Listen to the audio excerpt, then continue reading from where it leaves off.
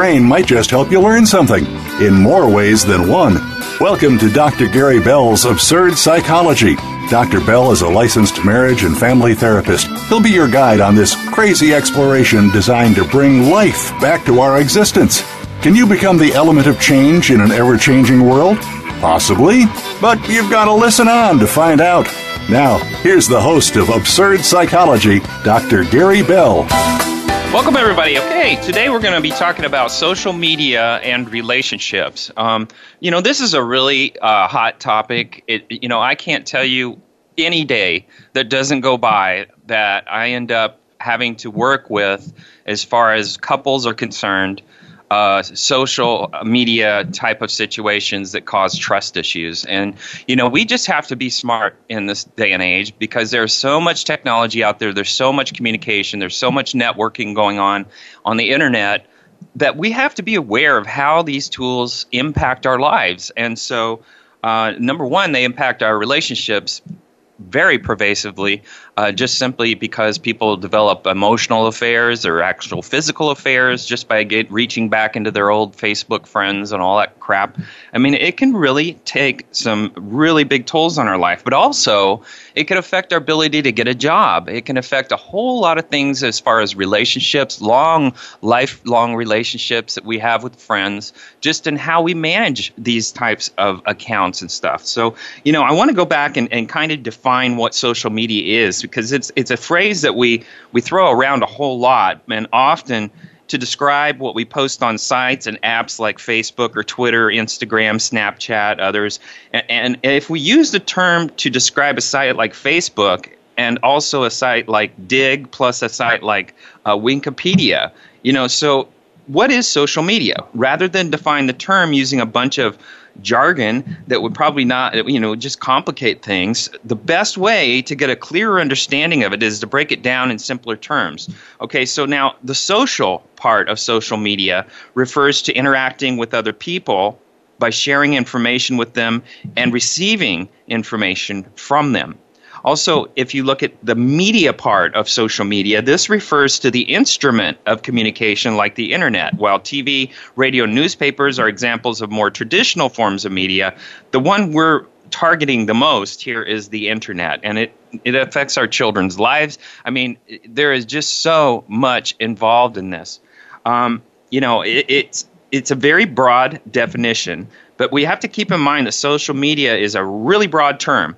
And this is likely as specific as we can get without zeroing in on much more specific subcategories. So, if you're questioning whether a particular site could be classified as social or not, try looking for at least one of these things. User accounts. If a site allows visitors to create their own accounts that they can log into, then that's a good sign there's going to be social interaction on that site. And so that's the first thing that we have to understand. And you can't really share information or interact with others online without setting up your own account. Also, profile pages. Since social media is all about communication, they always need a profile page, and it's often necessary to represent a person. It often includes information about the user, usually asking for a photo, a bio, a website, a feed of recent posts, recommendations, recent activity, more like that.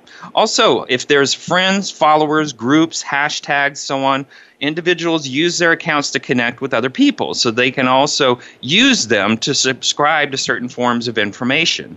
Also, ingredients of social media are news feeds. When users connect with other users on social media, they're basically saying, I want to get information from these people. And that information is updated for them in real time via news feeds. Also, personalization. Social media sites usually give users the flexibility to configure their own settings, customize their profiles to look a very specific way, and organize their friends and followers and manage the information they see in their news feeds, and even give information on what they do or don't want to see. Also, if it's social media, it's got notifications. So any site or app that notifies users about specific information is playing the social media game. Also, information updating, saving, or posting. If a site on an app allows you to post absolutely anything with or without a user account, then it's social. And it could be a simple text message, a photo upload, a YouTube video, whatever that is. And then like buttons and comment sections. These are social media. Also, reviewing, rating, or voting systems. Besides liking, commenting, lots of social media sites and apps rely on a very collective effort of the community to review, rate, and vote on information that they know about or have used. Think about your favorite shopping sites, movie review sites. That's all social media. Now, there has to be a differentiation, and I don't mean to go into all this technical terms, but it's really important to understand what I'm actually targeting in this show. So the difference in social media and social networking, that is what we need to look at. As mentioned earlier, a lot of people use the terms social media and social networking interchangeably as if they mean the exact same thing.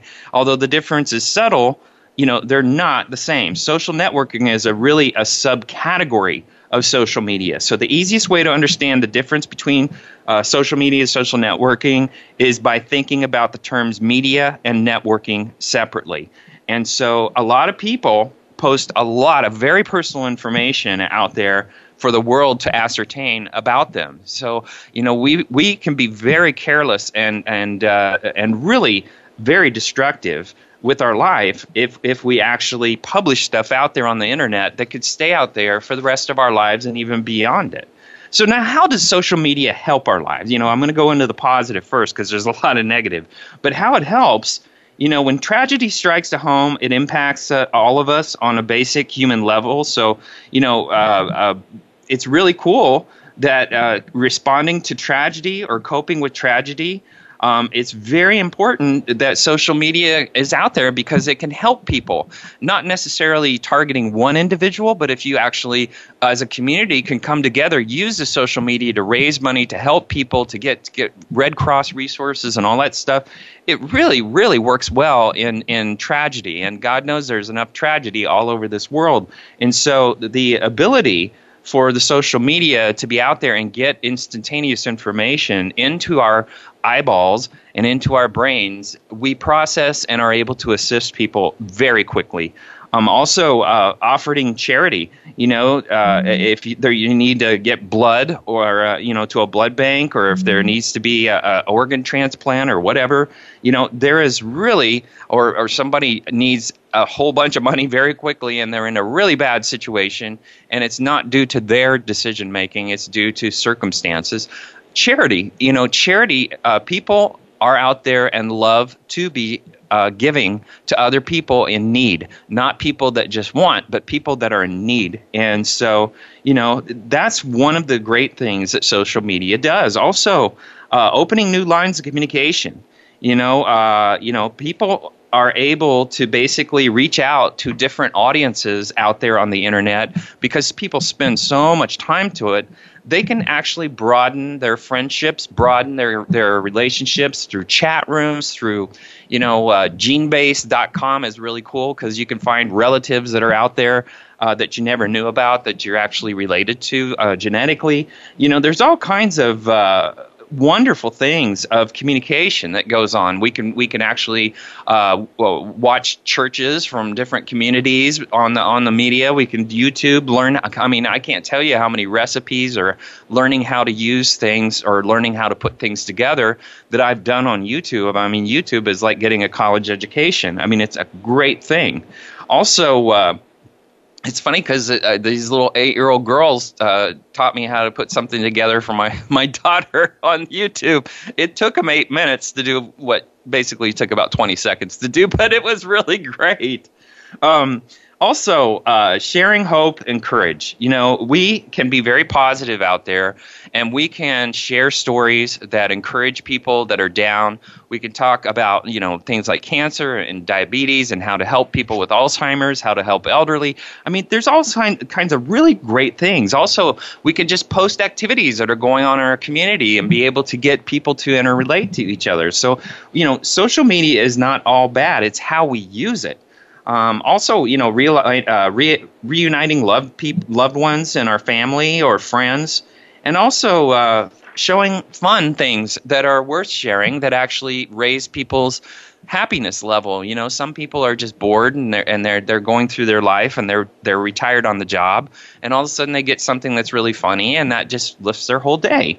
Now, here's how social media can hurt, and this is in a broad general term, and this is how people use it, and it can really hurt people. Picking fights in Facebook comments. I see people doing that all the time. I don't even have a Facebook account, but I hear people that tell me in my sessions about people fighting in Facebook comments, especially in family or friends, and all of a sudden everybody is watching it. It's like a brawl that everybody's watching, and not a good idea. Also, getting too serious about fun.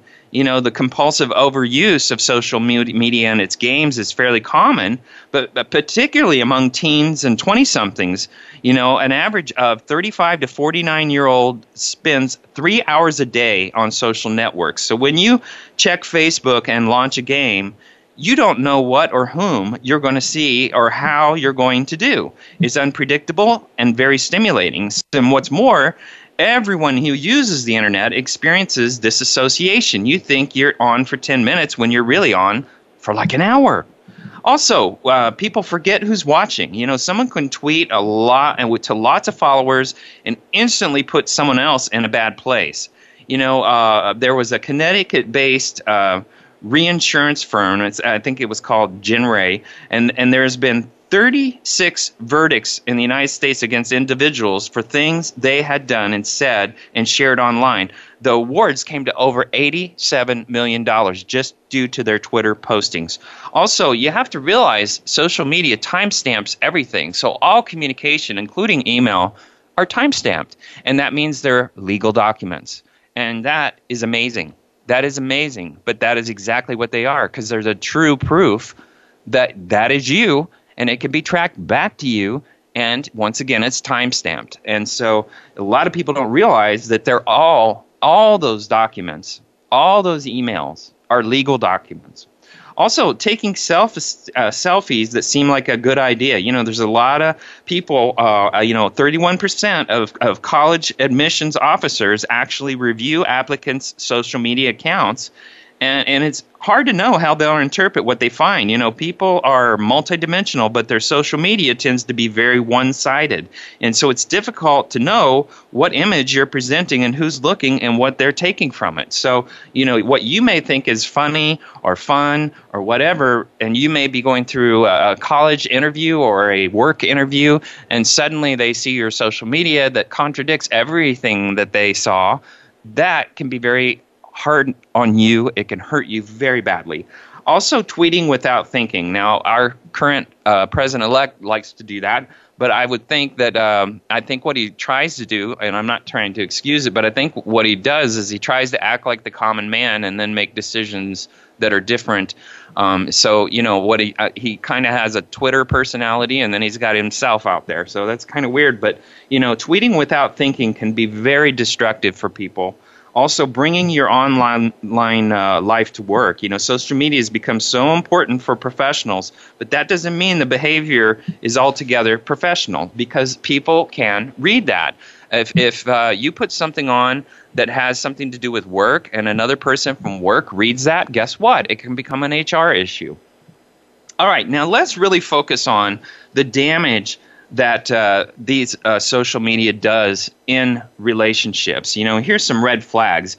The internet is a behemoth, and it can put a lot of extra stress on relationships. When dating in today's Instagram, Facebook, Twitter addicted world, you have to be aware of how social media can affect your relationship. With all the privacy of social media, it's sometimes impossible not to think about the fact that your significant other might be inappropriately liking someone else's photos, Instagram, sending them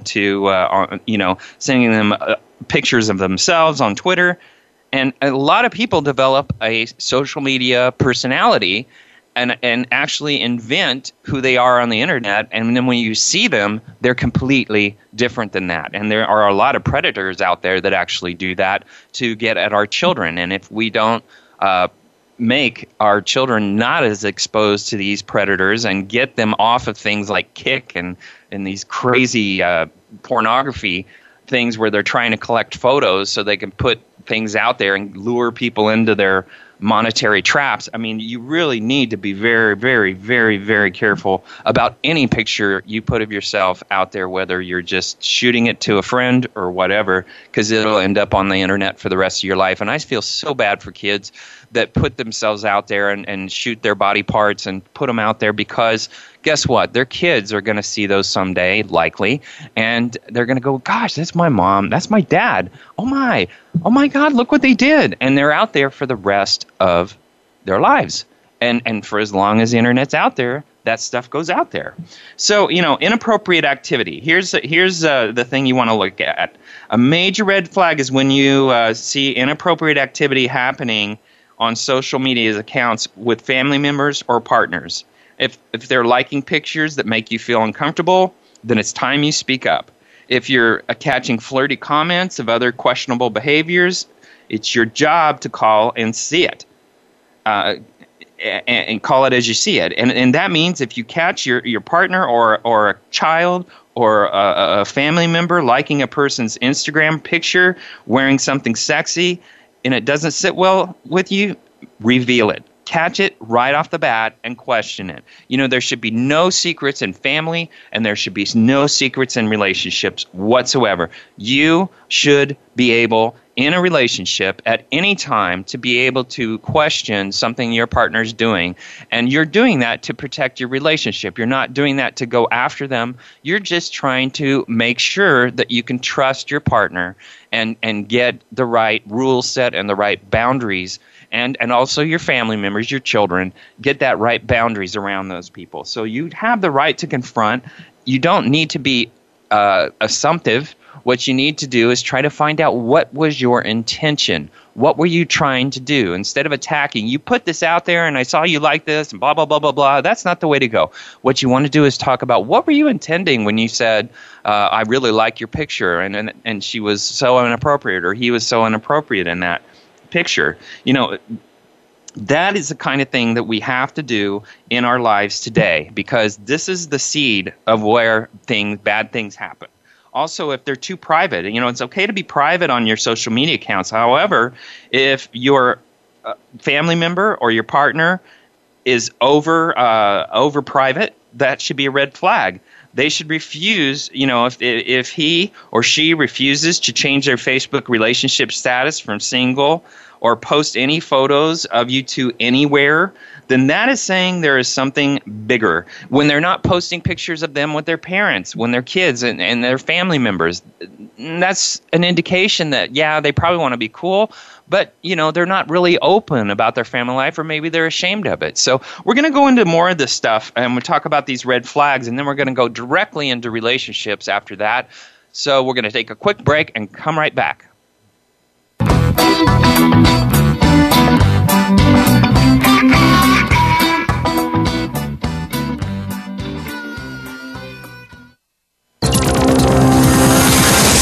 It's your world. Motivate, change, succeed. VoiceAmericaEmpowerment.com. Dr. Gary Bell is a licensed marriage and family therapist in Southern California, but he is here to help you no matter where you are. Visit drgbmft.com. You can schedule an appointment with Dr. Bell, and many major health insurance plans are accepted. Call or text Dr. Bell today at 951-818-7856 or visit drgbmft.com.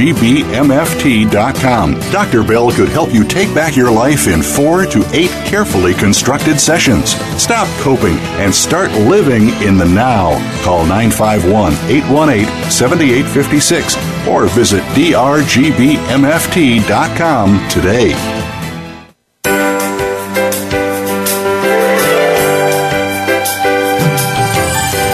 Look among the stars, life is bigger than it seems. Get inspired, encouraged, and connected on our lively, award-winning Healthy Living Power Hour. Star Style Be the Star You Are with hosts Cynthia Bryan and Heather Brittany. Live every Wednesday at 4 p.m. Pacific on the Voice America Empowerment Channel. Tune in to the Power Party for positive, uplifting, life-changing talk radio. Visit starstyleradio.com. Do it with style, star, star. Do it with grace when all else fails. You land in place.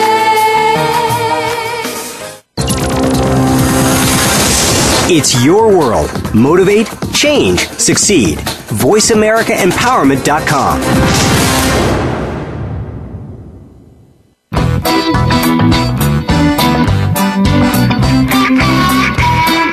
You are tuned in to Dr. Gary Bell's Absurd Psychology. If you have a question for Dr. Gary or his guest, please call in to 1-888-346-9141. That's 1-888-346-9141. That's easy enough, but if you want to send an email, it'll take some thinking.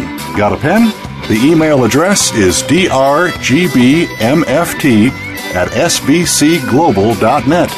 Or you can just click on Email Host on the Voice America page. Now back to Dr. Gary Bell's Absurd Psychology. Welcome back, everybody. All right, we're talking about the social media, the internet, and also how our relationships can be affected by that. And I'm not talking about just our partners, but I'm also talking about our children, our friends, and all that stuff. But we're kind of talking at this moment about privacy. And privacy can be a really big red flag because a lot of people will leave out their spouse, or they'll leave out children, or they'll leave out certain information that is very pervasive in their life, maybe what they do for a living or that kind of stuff. I mean, they may just very selectively use their Facebook. And if they're too private, that tells you, there's something wrong. There's something wrong. There's a lot of secrets in this person's life, and that's not a good thing. Also, when you're excited about someone and you want to shout it from the rooftops, the internet's a great place for that, especially like a Facebook where you've got lots of friends out there. So, it can be a warning sign that when your partner or someone in your family doesn't ever do that, and, you may want them to show you more of their social media personal information and simply communicate that to them that you're concerned. Also, too much personal information can also be questionable. Sometimes the couples that post too much are trying to overcompensate for their unhappiness and make it appear otherwise. I can't tell you how many people have told me, oh my God, these guys on Facebook were so wonderful and so sweet, and they talked about each other and they really expressed how happy they were, and all of a sudden they got divorced.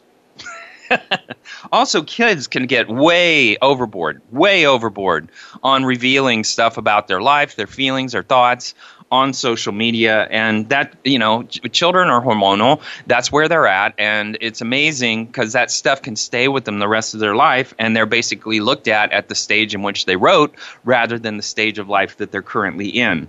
That also can help them. So we, as parents, have to be very careful to be monitoring how our children are using social media. However, if you're in a relationship where it's not going well and you're arguing constantly and your partner is still displaying too much social media, you may want to approach that topic too, because they may be going in a negative light and being sarcastic or nasty or revealing too much information about the relationship or changing their status constantly.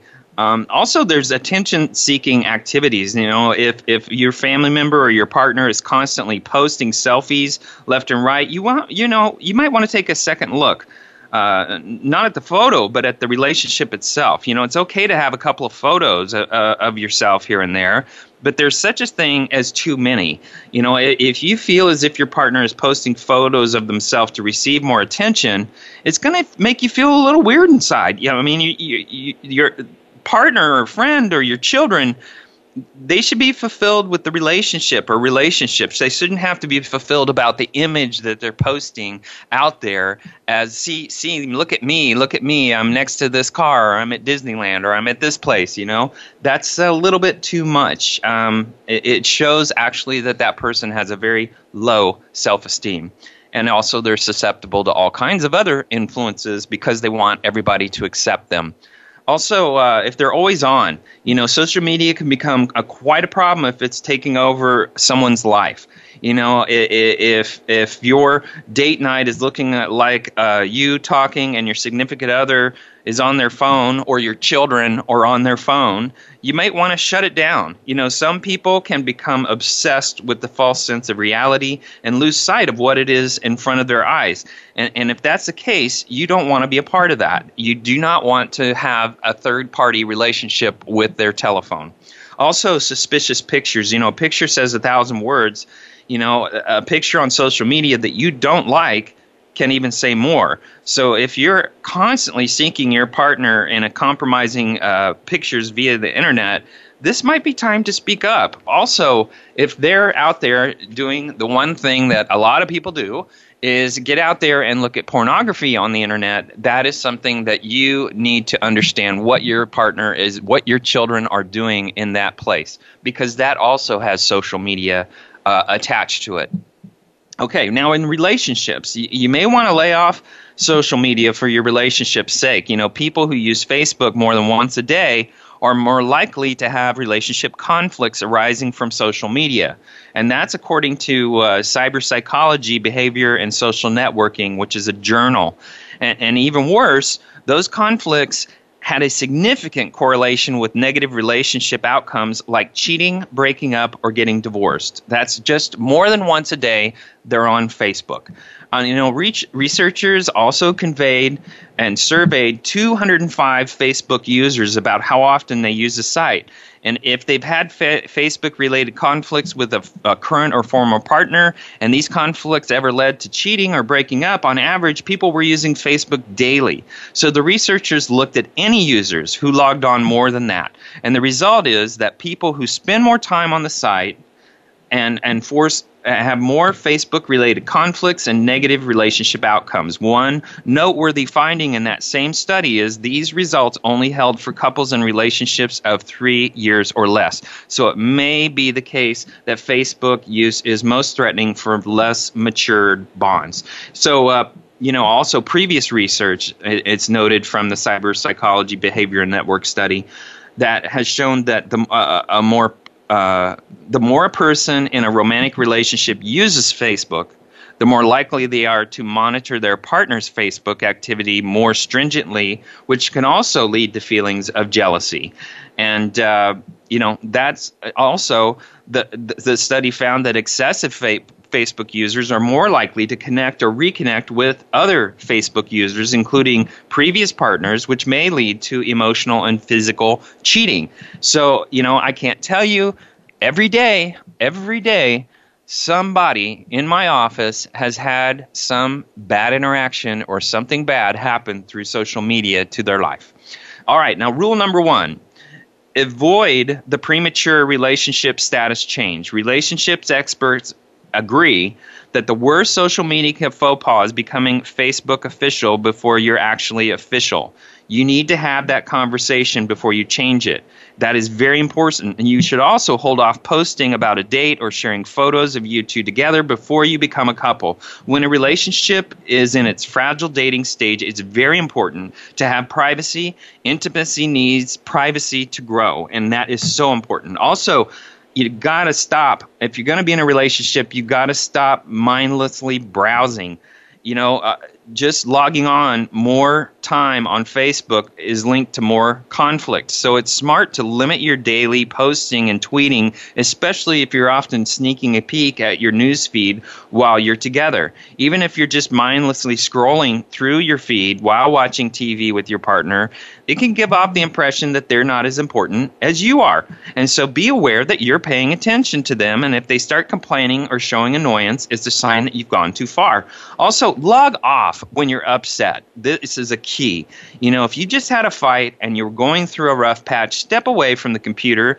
This is not a place for you to be interacting with people when you're in a bad mood. You're going to say something or do something that's going to destroy your relationship or create even a worse situation with your spouse or partner. Also, friend exes with caution. This is a huge thing. One of the riskiest features of Facebook is that it makes it super easy to connect and communicate with ex or old crushes, which is why can exes stay friends?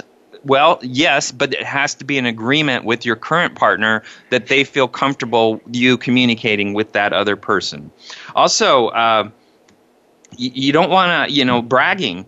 Also, not all social media habits are relationship kryptonite, but if you over-brag about your partner, it actually is an indication that there's something imbalanced or wrong in that thing. So that over-communication about your partner can be a good sign that you may be codependent, or you may be happy, but also you may be unhappy.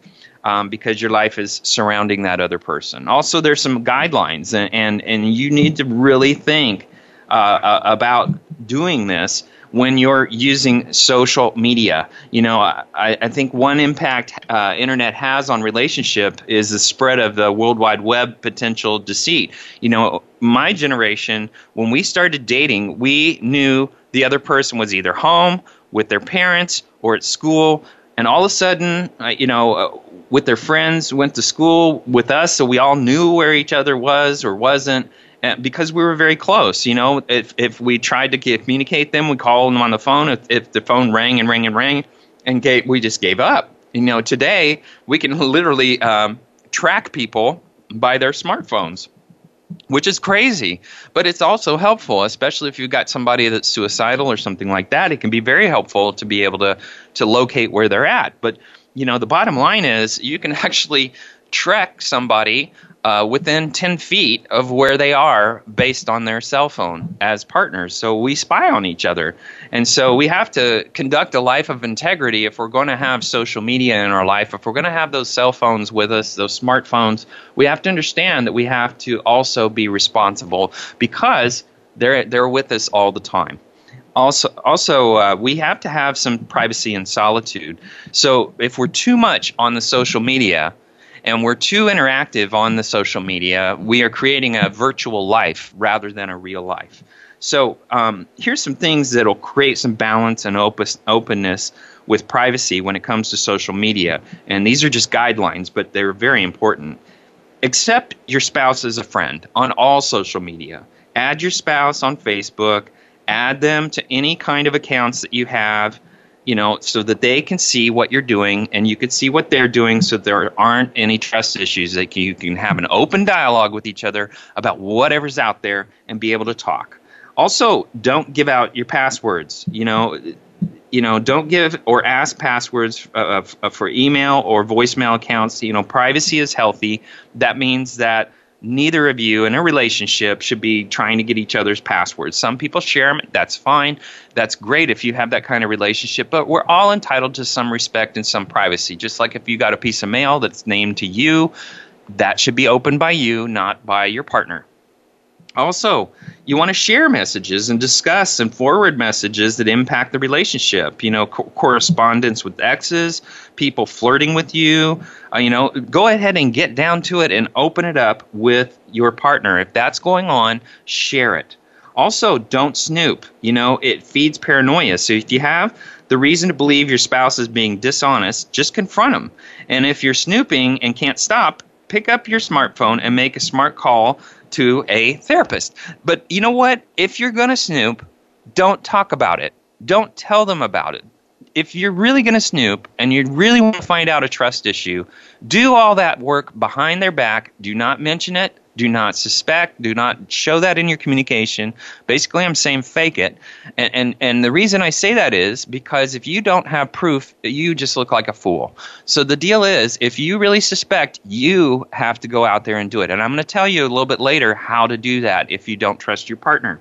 Also, you want to communicate daily. You want to get real, not virtual. You know, a lot of people fight online. A lot of people fight through text and say things they really don't mean. And when you see something in writing that is there in front of you, that is a direct insult, it's directly hurtful, it's going to stay in that text for the rest of your life or as long as they have that phone.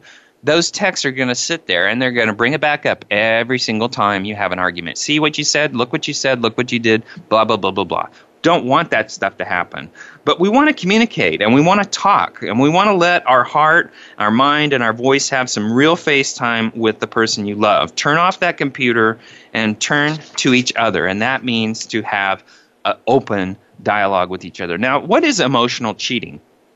You know, in this sex-obsessed culture, we tend to view intimacy as merely physical and narrowly it's focused to sexual activity. However, it's not an accurate picture of the power of intimacy to create and forge personal relationships. I would suggest that oftentimes an emotional affair is stronger than a physical affair. And that is because they develop a friendship, which is what takes away from your relationship with your partner. There's much more intimacy than just physical contact. So it speaks to a sense of closeness, a sense of familiarity, knowing someone and being attached to another person. It is ironic to equate intimacy with sex when sexual contact is often amazingly casual, with little real closeness, familiarity, or attachment. You know, as a culture, we don't understand real intimacy. Online activities, especially Facebook, are providing proof that a sense of intimacy and a sense of betrayal of intimacy don't require sex at all, much less physical contact at all. You know, as I've worked with married couples in which one or both spouses have cheated on the other, it's become very clear that sex is rarely the primary force driving an affair. The void filled by illicit sex is often emotional but not physical. It happens when a connection forms outside the relationship that begins to satisfy and validate unmet emotional needs. When deep emotional needs are filled outside of the marriage, the result is a type of an emotional adultery. And though what begins as emotional adultery often goes into physical. You know, for many people, social media and virtual relationships provide a safe venue to share deep thoughts and feelings. Sure, some people just post and communicate what they do on a daily basis. This becomes boring pretty quickly and doesn't form an emotional connection. So imagine the string of status updates from someone's, got up, went to Starbucks, had a meeting, pasta for lunch, drove home in traffic, fed the cats. That's boring. So oftentimes what people want is to get in social media and have something more engaging. And it's almost like their entertainment. And so that's where this emotional cheating can take place, because we start talking about our emptiness, our loneliness. And by the way, and I've said this before, any relationship or marriage has lonely pockets. You know, when a relationship is not working, it can be the loneliest place in the world. And if people develop a personality in social media where they connect with other people emotionally, they're going to want that more than their partner, which makes the communication between them and their partner and their relationship much more fragile and much harder to fix. All right, we're going to talk a little bit more about emotional cheating. Then we're going to talk about cyber sex. All right, come on back.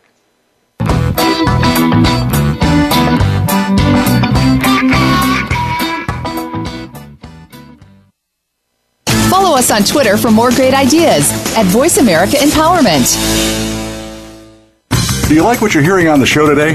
Dr. Gary Bell wants to help you no matter where you are. He's fast, efficient, effective, and has a no-bull approach to helping you in less than 10 sessions. If you're ready to change right now, drop everything and call or text Dr. Bell at 951-818-7856 or visit drgbmft.com today.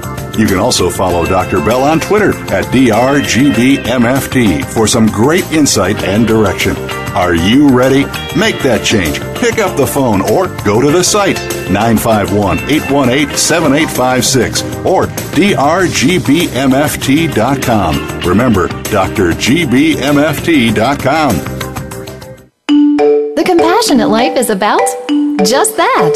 There are so many human beings who have made a name for themselves by being humanitarians. They have become individuals who are known for being selfless, kind, and compassionate. Host Dr. Brittany King is also one of these humanitarians. Each week she shares stories of kindness that she has experienced throughout the world, both as a contributor and recipient of these acts of love and kindness.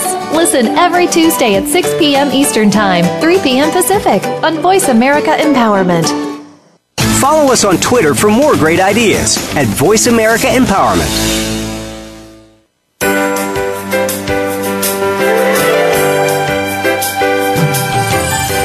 Look among the stars, life is bigger than it seems.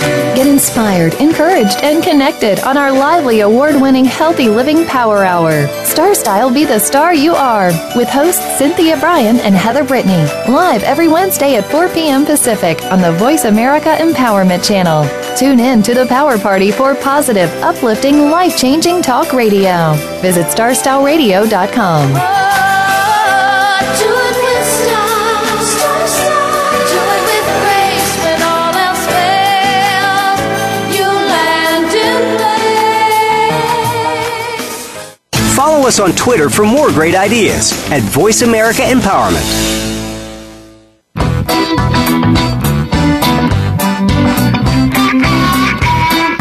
You are tuned in to Dr. Gary Bell's Absurd Psychology. If you have a question for Dr. Gary or his guest, please call in to 1-888-346-9141. That's 1-888-346-9141. That's easy enough, but if you want to send an email, it'll take some thinking. Got a pen? The email address is drgbmft@sbcglobal.net. Or you can just click on Email Host on the Voice America page. Now back to Dr. Gary Bell's Absurd Psychology. Welcome back. Okay, we're talking about social media and relationships. You know, the intriguing aspect of online communication is it's not necessarily the what of people's lives, but the why, how they feel. You know, these are windows to their life and their soul, and this can be very compelling. This is the essence of the emotional connection that can occur in online relationships. For many people, this virtual world, unfortunately, becomes their primary outlet for intimate communication. So they become more willing to share their thoughts, their feelings, their concerns with their community rather than their real friends and family or their significant other. As such, you know, online communication can pose a very strong threat of emotional adultery in relationships, especially a marriage. You know, many people make cyber connections with the opposite sex based on ideas, thoughts, feelings, the foundation of emotional life. But this virtual relationships begins to fill their emotional void in their life, and consequently becomes valued higher than their physical marriage. Whether it is a high school crush rediscovered on Facebook or a new love interest found in a chat room or a dating site, these online relationships can emotionally overtake a marriage before physical contact is ever made. Could this happen to you? Well, I could tell you it happened to me. My ex, and yes, I am divorced, but now I'm married, but my ex cheated for 2 years. And where'd they get it? Facebook. It's amazing. It can happen to anybody. If you spend more time and energy explaining who you are and the intricacies of your daily life online than you do in person, you are at risk of losing your real life relationship to a virtual person. Although there are stories of people rekindling their love, this is a minority. A lot of destructive things happen out there. People basically building a relationship online, which makes them very excited.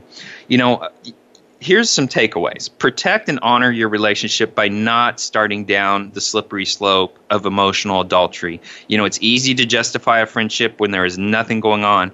But if you need to defend a friendship, either to yourself or your partner, you might be further down that slope than you realize. Also, emotionally invest in your real-life relationships. Relationships, and especially marriages, require a great amount of time and work. Opening up, being vulnerable, and proactively sharing your life with your significant other is the best way to proactively avoid an emotional void. Secure your most intimate relationship. Now, let's talk about cyber sex. The typical affair used to start in the office and move to a seedy motel. But the vast reach of the internet has brought infidelity into many couples' homes.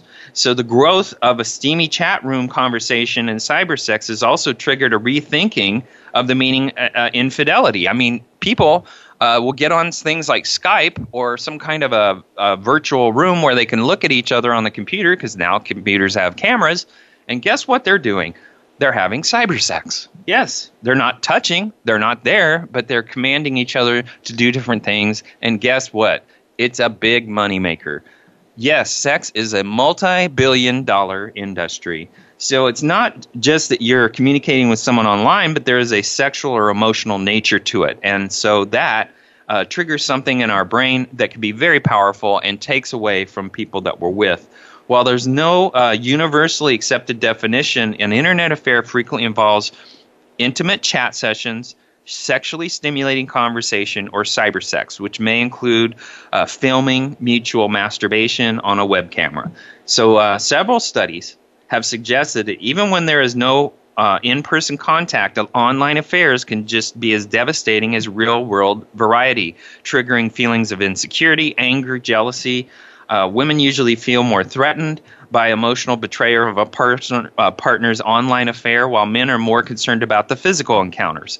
So, we have to look at all of this. And so we have to, in a relationship, have a very, very open dialogue. And with your children, especially with these webcams, these predators are out there setting children up to do webcams and do shows for them on the internet naked. And so, you want to be checking on your kids, especially if they're interacting on social media on a continuous basis, not only to see what they're doing, but also just checking in, because you want them to know that they need to have a real relationship with you.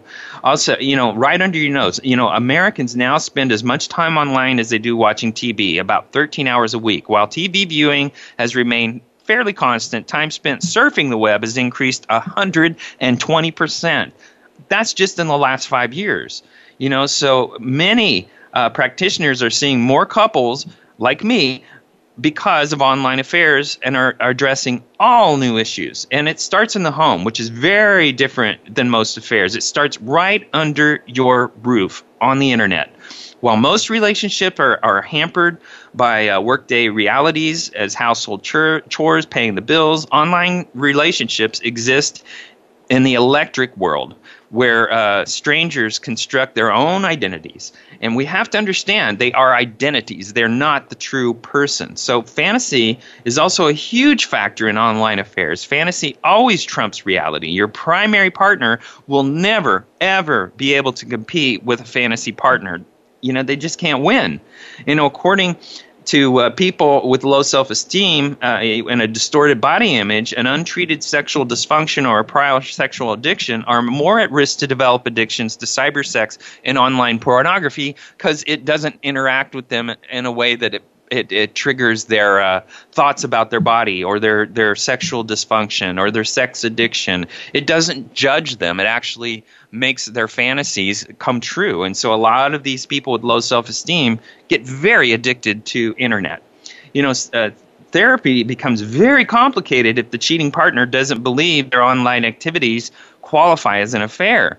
A lot of excuses you hear is, I didn't have sex with the person. I ain't going to go out and see anybody or catch any diseases. But the other partner, they really feel an emotional betrayal, that they're going through the same feelings as if their partner was having a real affair. So while we were doing this, you were doing that on the internet. I can't tell you how many times, while you were arguing with me, calling me names, doing this, you were doing this on the internet with this other person. This is huge. Instead of improving your communication with your partner, you'd rather spend time on the internet doing something with somebody that's out there, and it's basically a fake personality.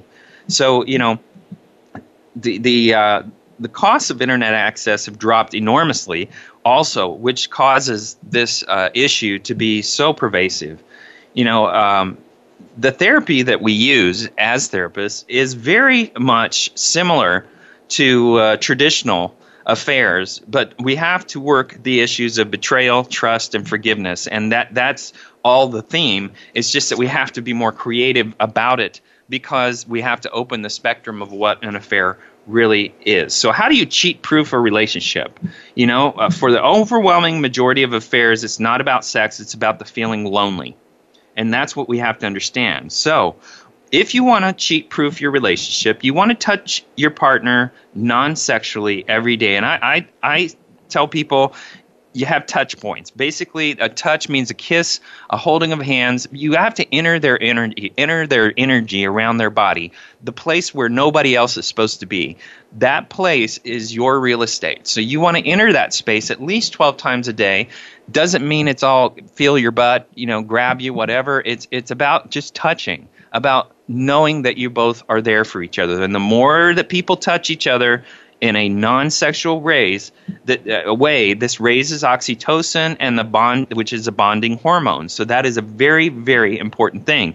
With a lot of physical affairs, the deal is that somebody outside that doesn't belong in that energy zone enters that energy zone, and that oxytocin hits in, and now they're both interested. So, that can be a vulnerability point if you don't enter each other's space. Also, you want to make time to talk. It's important to make fun time together as a couple a priority. And talking doesn't mean trivial. Talking can be about feelings, about thoughts, about what's going on in the world and how you're relating to it, what's on your mind, how you're feeling, your insecurities, whatever they are. But you want to have that open conversation together where you're actually bonding as human beings. I mean, that's huge. And you also want to use kindness. And this sounds obvious, but feeling appreciated can make a relationship stronger. A lot of people forget to appreciate what each other does for each other. The more you talk about the good your partner does and your partner talks about the good of what you do, the stronger you feel about your relationship. You also want to reinvent your sex life. This isn't about taking pole dancing lessons, by the way, but something braver than that is creating the sex life that you want, and that is a work in progress. So, people invest no time. They have sex for 16 minutes, if they're lucky, and then they expect miraculous things. Well, sex should be something that is ongoing, and it should be volatile in its time. That means that maybe you got the quickies when the kids aren't there or the kids are outside the door, but maybe there's the longer-term time where you are really spending more time together and nourishing each other and caring for each other. So it's not about always about quantity, it's about quality of sex life that keeps people bonded together. And think about why you love your partner. That is huge. Periodically we get out of our honeymoon and we start thinking about our honeymoon phase, and we compare where we're at to where we were. Well, you'll never get the honeymoon phase back. So stop thinking about that. You have to continuously talk about why you're together and what got you together, and try to reinstate some of those values at where you're at. It's not a bad idea to slow dance every once in a while. When we feel disconnected, get together and maybe just slow dance and try to get in each other's space a little bit and try to enjoy each other. And also, it sounds counterintuitive, but, sometimes you want to give each other space too.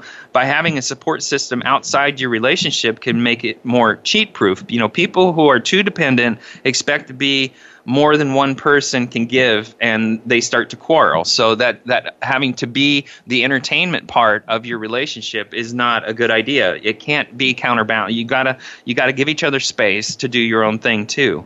And you also want to dig a little deeper into your life. When the emotional part of a relationship is on a starvation, that's when people start looking around. So, you want to reconnecting requires asking vulnerable questions about fights that keep reoccurring. and what you're afraid of and what you need the most from your partner. And, love takes attention. It takes work. That's what relationships are about. So here's some very interesting signs that someone is cheating on Facebook.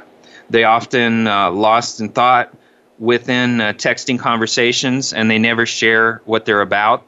And so their compulsive smartphone use can be a constant source of friction in a relationship. Also, they get texts at all hours, including late at night. That is a strong sign that there's cheating going on. Also, if you're awakened to see them on Facebook or on their phone, but they quickly put it away when they see you, that is a very strong sign that there's an affair going on. And these are things that you need to talk about. You need to bring it up. Even if it's not happening, you need to bring it up. Also, if they're very physically possessive of an iPad or a phone or a computer, that is a very strong sign there's something going on that they don't want you to know about. Also, commenting, people outside commenting on Facebook wall and sharing inside jokes, and you have no idea what those things are, that's a real good indication there's something going on that shouldn't be. Also, if they get defensive about how much time they spend on their phone and even try to accuse you of bad behavior, usually the accuser is the one to be accused, by the way, if you look at affairs. All right, so that gives you some interesting things to do, but also we need to look at ways to catch them cheating. Go to cheateralert.com. Or get a GPS device, trackingtheworld.com, or you follow their online activity, or you check on Ashley Madison or friendfinder.com. These are websites where cheaters go.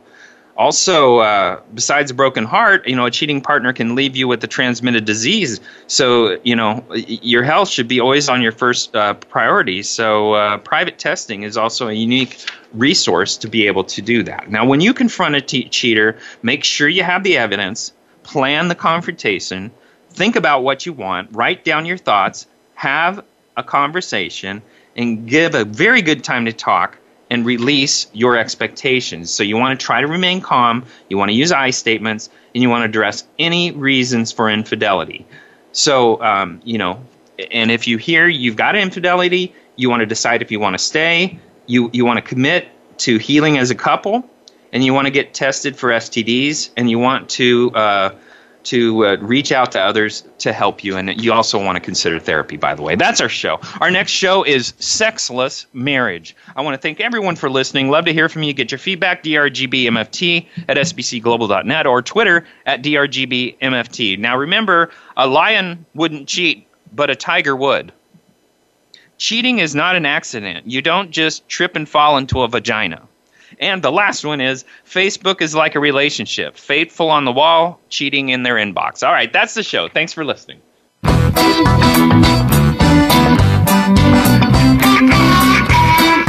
That's our show for this week. Please join Dr. Gary Bell for another edition of Absurd Psychology next Friday at 4 p.m. Eastern Time, 1 p.m. Pacific Time on the Voice America Empowerment Channel. Now, go impress your friends and family with what you've learned today and have them tune in next week so they can be almost as smart as you.